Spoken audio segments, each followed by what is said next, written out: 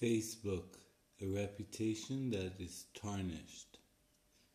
Facebook is not what it used to be. Now we have problems. Let's start with the first. There are so many fake profiles on Facebook. So many fake profiles. And most of them are predators. They put fake photos of, let's say, a 17-year-old beautiful surfer, and then they prey on girls.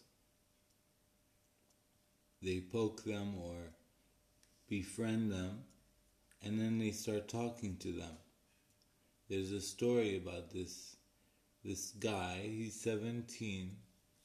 He's a surfer, and he met this girl on Facebook, and she's 16.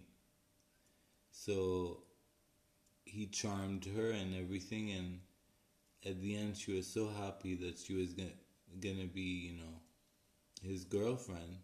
He asked her to send nude photos of her, and she did, because she said, if he's gonna be my boyfriend, so it's fine.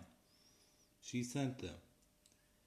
And a week later, he asked her to meet her at a hospital parking lot. He had a white van. So she said, okay, I'll meet you there. She went, she opened the door, and it was a 55-year-old man, not a 17-year-old boy. So after what happened, he killed her, raped her dead body, and threw her somewhere in the forest.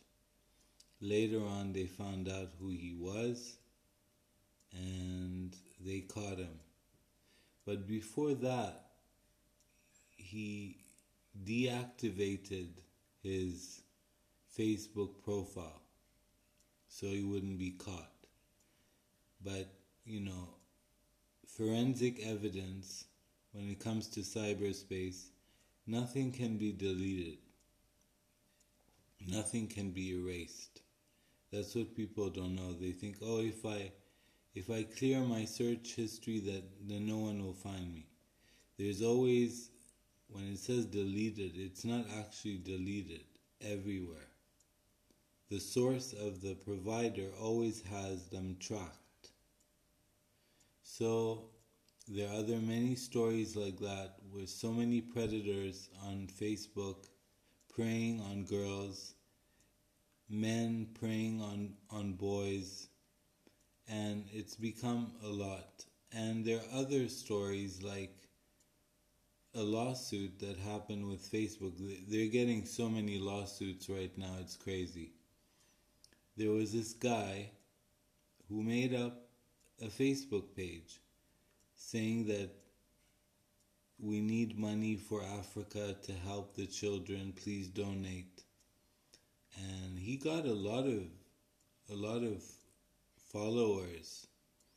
So he got a lot of followers on his page, and people were donating, and then we found out that it was a white guy in Australia scamming people. That this was not an organization. This was him getting all the money and conning people. After a long time, they found out that. But, what is this? Why is Facebook not functioning properly? Why are they letting anyone in and anyone do anything that they want to do? So, and their interface is ugly. I prefer MySpace, even though MySpace is no longer popular anymore. MySpace used to be really cool. So that's it for now, and we'll be back after the break.